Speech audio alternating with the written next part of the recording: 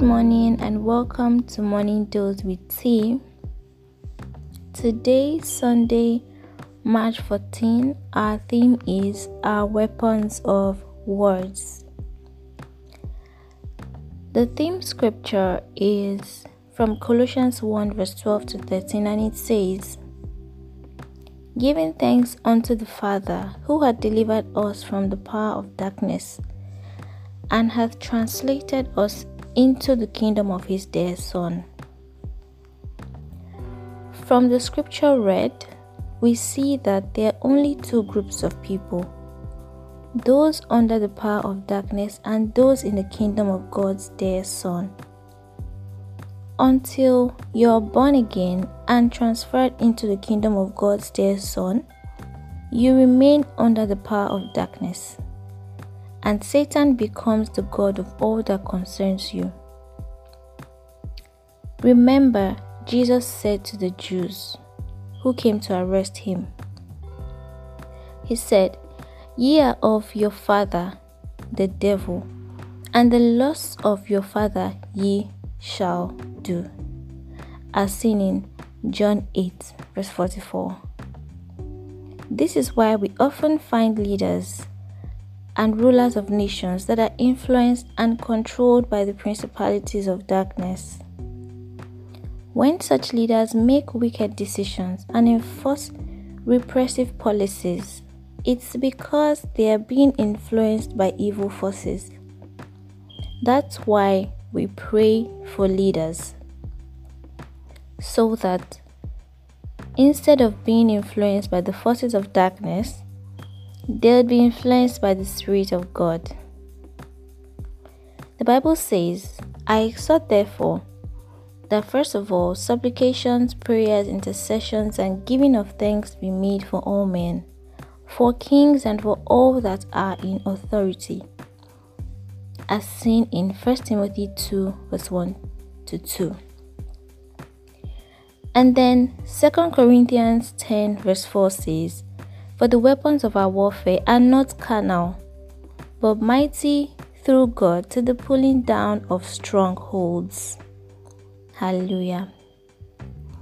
The word warfare in Greek is strategia, and it's telling us that we are in the strategizing office, leading a military expedition in the spirit.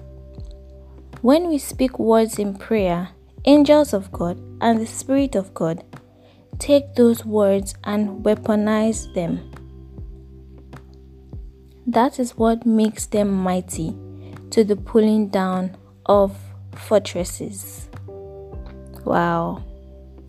So, as a Christian, recognize the enormity of the responsibility on you to intercede for leaders of nations.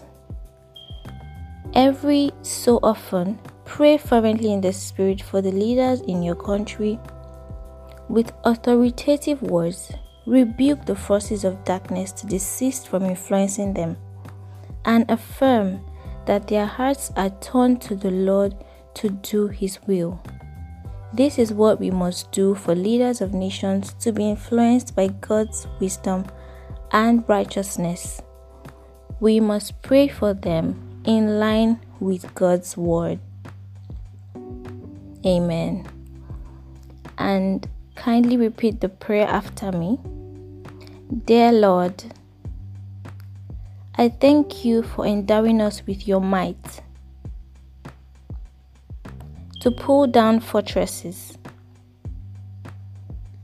ideas planted in the minds of men, and theories they've accepted in life that have kept them from moving in the direction of your dream and destiny for them.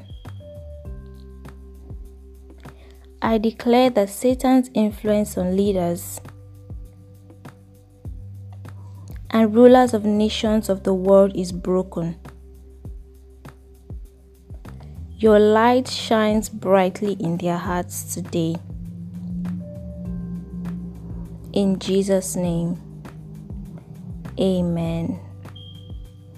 And the further study is from Ephesians 6 verse 16 to 18, and I read, "Above all, taking the shield of faith, wherewith ye shall be able to quench all the fiery darts of the wicked, and take the helmet of salvation and the sword of the Spirit, which is the word of God, praying always with all prayer and supplication in the Spirit, and watching thereunto with all perseverance and supplication for all saints." Secondly, 2 Corinthians 10 verse 3 to 5, and it says, "For though we walk in the flesh, we do not war after the flesh.